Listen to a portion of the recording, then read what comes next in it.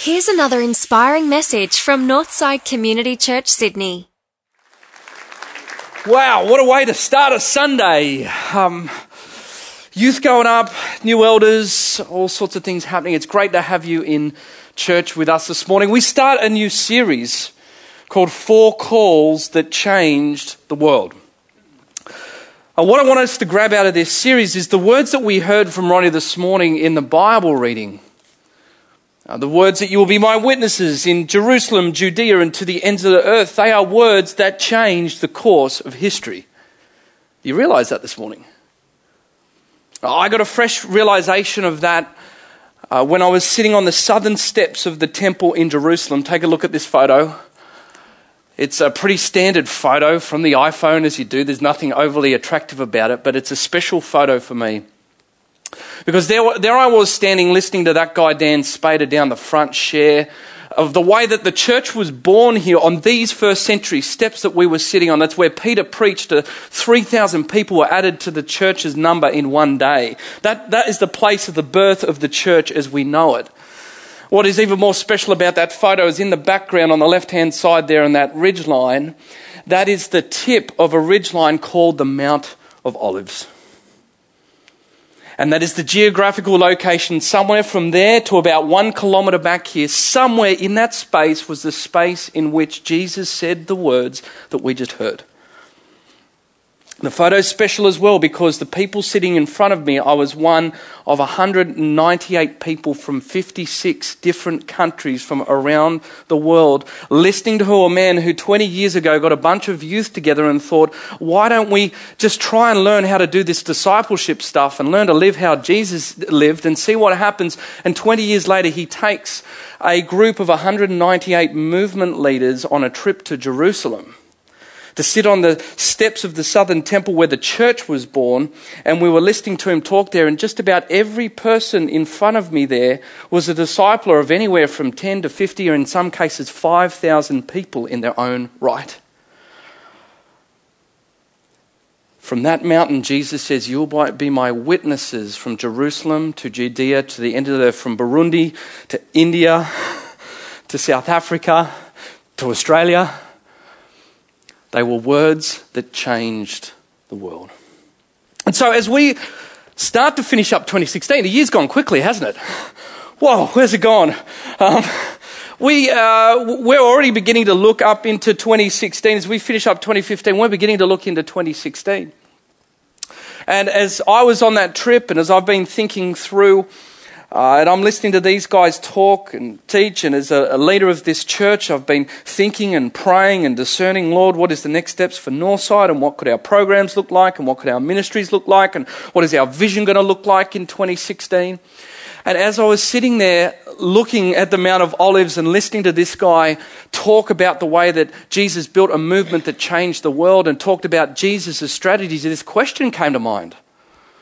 And it's the question that I want to throw to us as a church, and that is this. What if Jesus' strategy for changing the world became our strategy?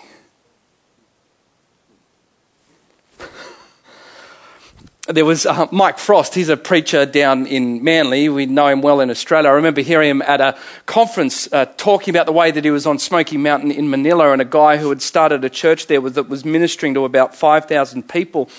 He was fascinated with the way that this church had just grown and exploded. And so naturally, as a Western pastor, he said to this Filipino guy, so what books have you been reading? And the guy said to him, well, I've been reading Matthew and Mark and Luke and John. That's about it. What if Jesus' strategy for changing the world Northside became our strategy in 2016?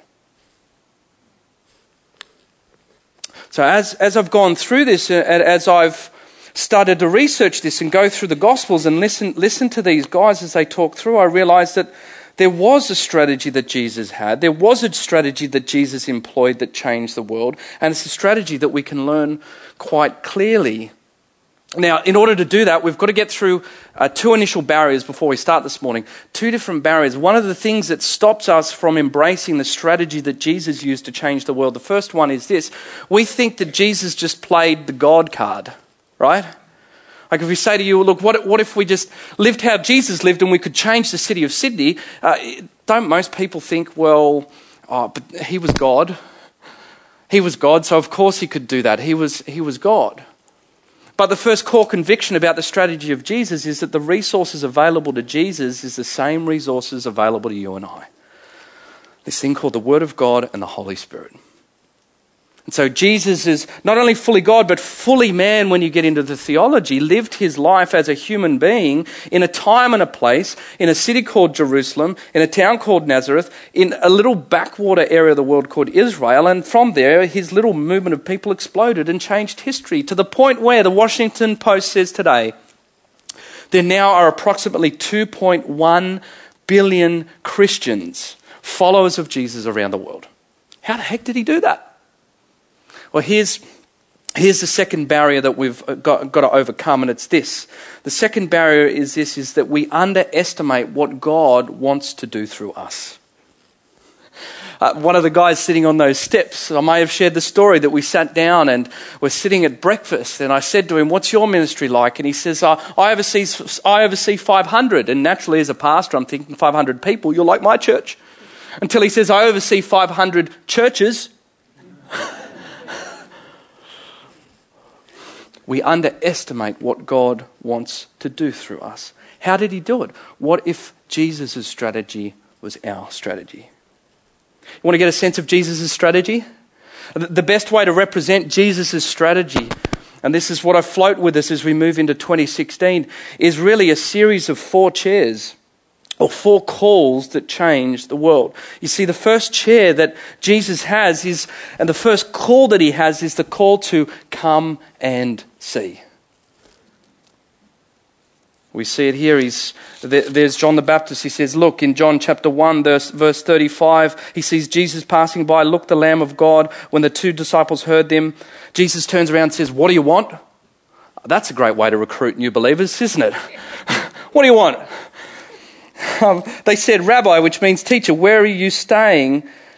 Verse 39, come, he replied, and you will see. You see, the people that sit in the first chair are simply spiritual seekers.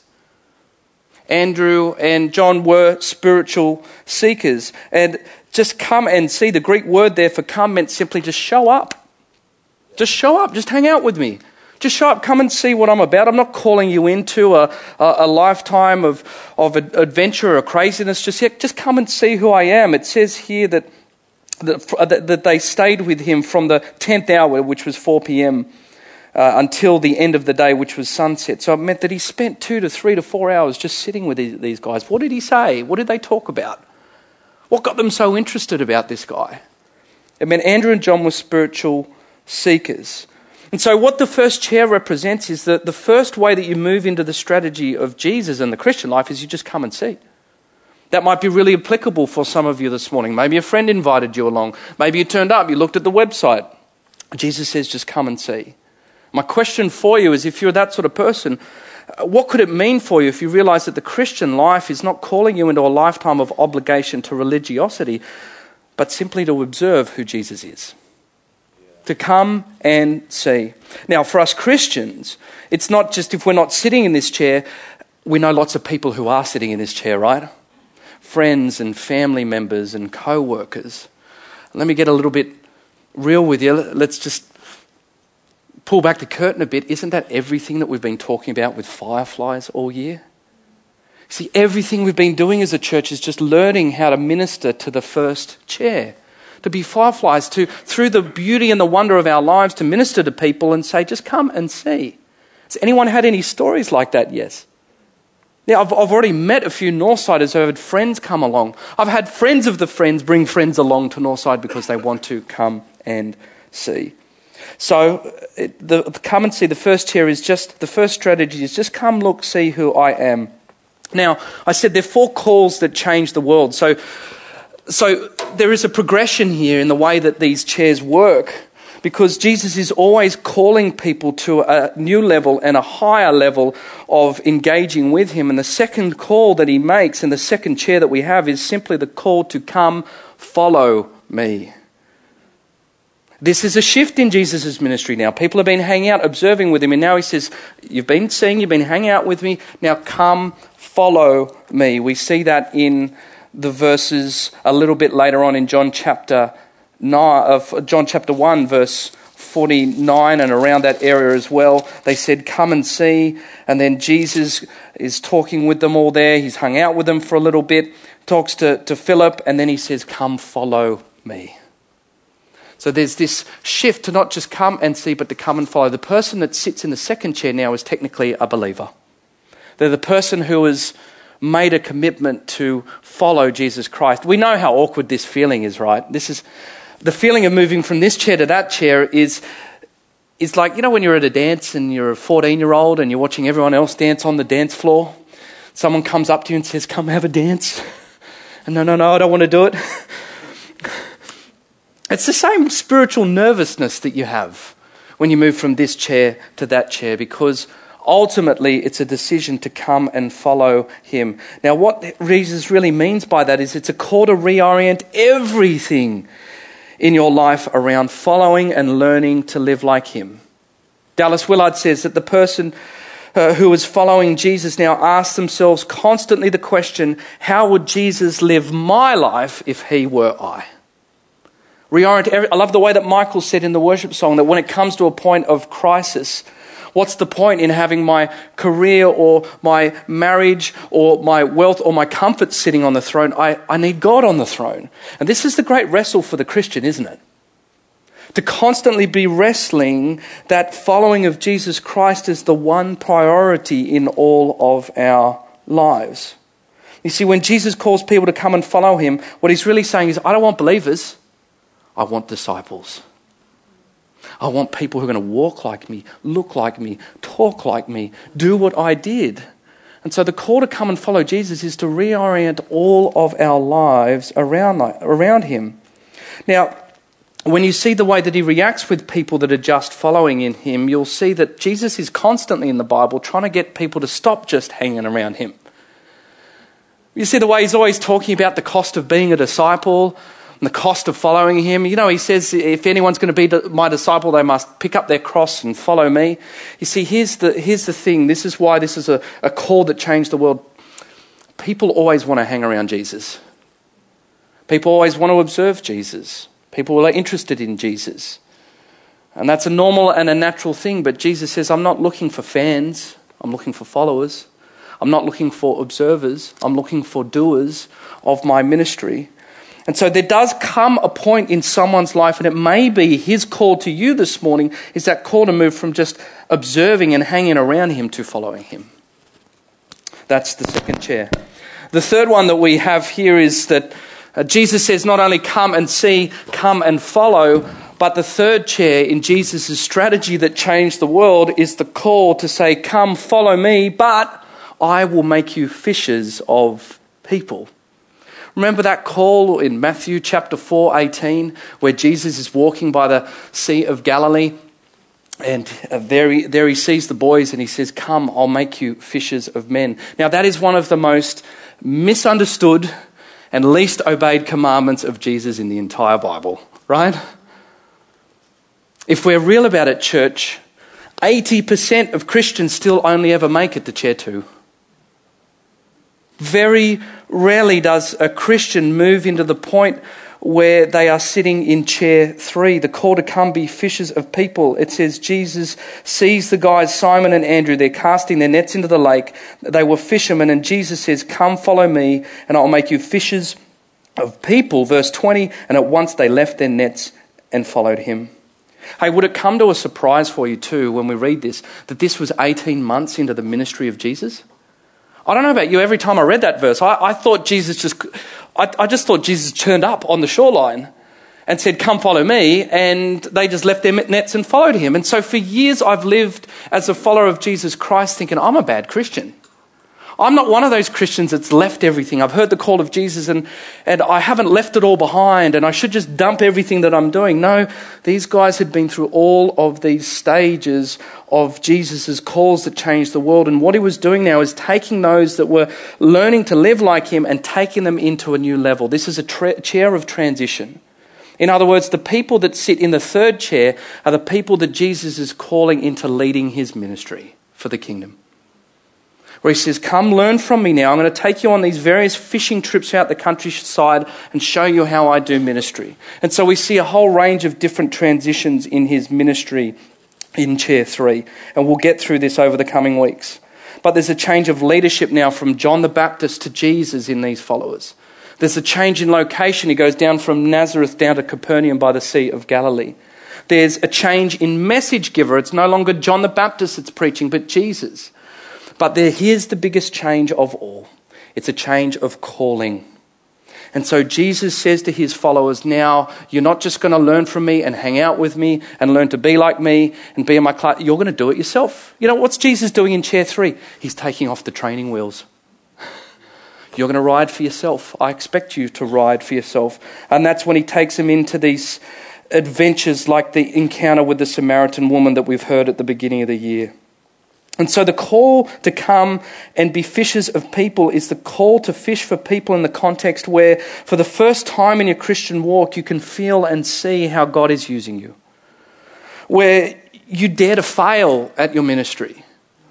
Where you move to another level where it can only take the strength of God in order for you to do what he is calling you to do.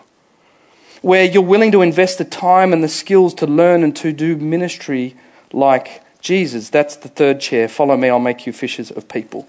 So there's come and see, come and follow. Follow me and I'll make you fishers of people. And then of course there's the final chair that Jesus sets out in his strategy. It's a chair that not many get to at all. Are you getting the sense of the stakes that are being raised as you get towards the various levels of the 4 chairs? The final chair, this final chair here is one that is quite remarkable. And by the time that his followers got to this point, this is the chair that changed the world. There was an upper room in Jerusalem, not far from where we took that photo on the steps. And Jesus sat with his disciples. And he says, I'm about to go to the Father. I'm not going to be around here anymore. And we're going to have a change of our relationship now. I've always once called you servants, but now I call you friends. And not only that, Jesus talks about the vine and the branches. Again, we'll explore this in a couple of weeks.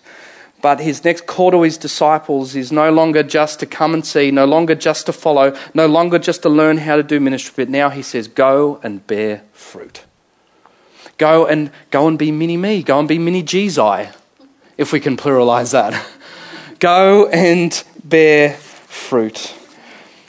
And that's what begins to happen. Men of Galilee, why are you staring at the sky, says the angel. And now we connect with where we sit today. Something had to happen in this chair for those men to capture all that he had taught him. Those men and then ultimately those women too of the disciples that had been following Jesus as well, to go out from Jerusalem, Judea and to the ends of the earth. And here we are in humble crow's nest because someone somewhere around the world got the strategy of Jesus, go and bear fruit. There's even fewer of these people in the Christian faith. There are very few of us at Northside. I wonder if even I, as your pastor, sit in this chair just yet, as I'm growing to live and to learn from Jesus how to work his strategy out.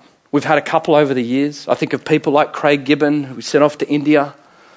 I think of people like Chris Bailey, who's starting a movement of disciples around the world through Campus Crusade, who's making films to spread the gospel. There's a few of them that we've had. And we must remember, church, that if we do our strategy well, then we probably won't see these people in this auditorium. Because it's not about us. It's not about us if we're going to change the city of Sydney, and it's not about us as a church if we're going to change the world. Dallas Willard says, look, if you aim at getting a healthy church, then you may, but probably won't get discipleship. But if you aim at discipleship, then you're always going to get a healthy church. And we have to understand that as people go to bear fruit, that they will no longer be with us. That we'll be constantly kissing good friends goodbye in this place. That we'll constantly be sending people out as they go to do the work of Jesus as he would. The question I guess that I have for you this morning as we set the tone for the next 4 weeks, as we begin to learn the strategy of how Jesus started a movement that changed the world. My question simply for you this morning is, which chair do you sit in? Because the degree to which chair that you sit in is the degree to which you know what Jesus is calling you to do. Christianity is not so much a belief or a religion. Christianity is a call. Jesus is always calling us to move to another level. And so if you're here just observing and checking Jesus out, maybe it's the call just to stay a little bit longer and see what he's all about here. Maybe you're already sitting in the first chair and Jesus' call to you this morning is to stop hanging around and to get on the dance floor. Maybe that's his call to you this morning, to come and to follow him. Maybe the call for some of us that are following him this morning is that call from not just following him, but to totally reorient our life around him, to engage in this process where it says, I'm not a Christian unless I'm first a disciple. That I'm choosing not to be just a believer in Jesus, but a follower of Jesus, to reorient everything that I have in life. Maybe for some of you this morning, you've sat in chair 2 and his call is going to be for you to go to chair 3. And some of you well know, some of you in this church, who are already sitting in chair 2 have received a letter this week, which begins the first significant step in that call to move from being a chair 2 to a chair 3 follower of Jesus Christ. The call will start to go out to invite people in this church to move, to learn and to dare to fail and to move to a level of ministry where only it can be done if God shows up. And maybe for some here it's the call to go and bear fruit. But which chair do you sit in? And because the core question has been, as we look back, and I keep thinking about that photo, as I keep getting all the updates on social media, and I see photos of the friends that I've met training more disciples in back rooms of India and in places like Burundi. I didn't even know Burundi existed before I went away like that. But this strategy continues to remain true. You'll be witnesses from Jerusalem to Judea to the ends of the earth. Church, the question for us is, as we head into 2016, do we truly believe that it's possible that through us, God can change the city of Sydney? And when we start to ask ourselves the question, how the heck do we do that? Well, then it's pretty simple. Come and see. Come and follow. Come learn how to fish. Go bear fruit. Let's pray. Well, thanks for tuning in. If you'd like to find out more about Northside, visit northsidechurch.org.au.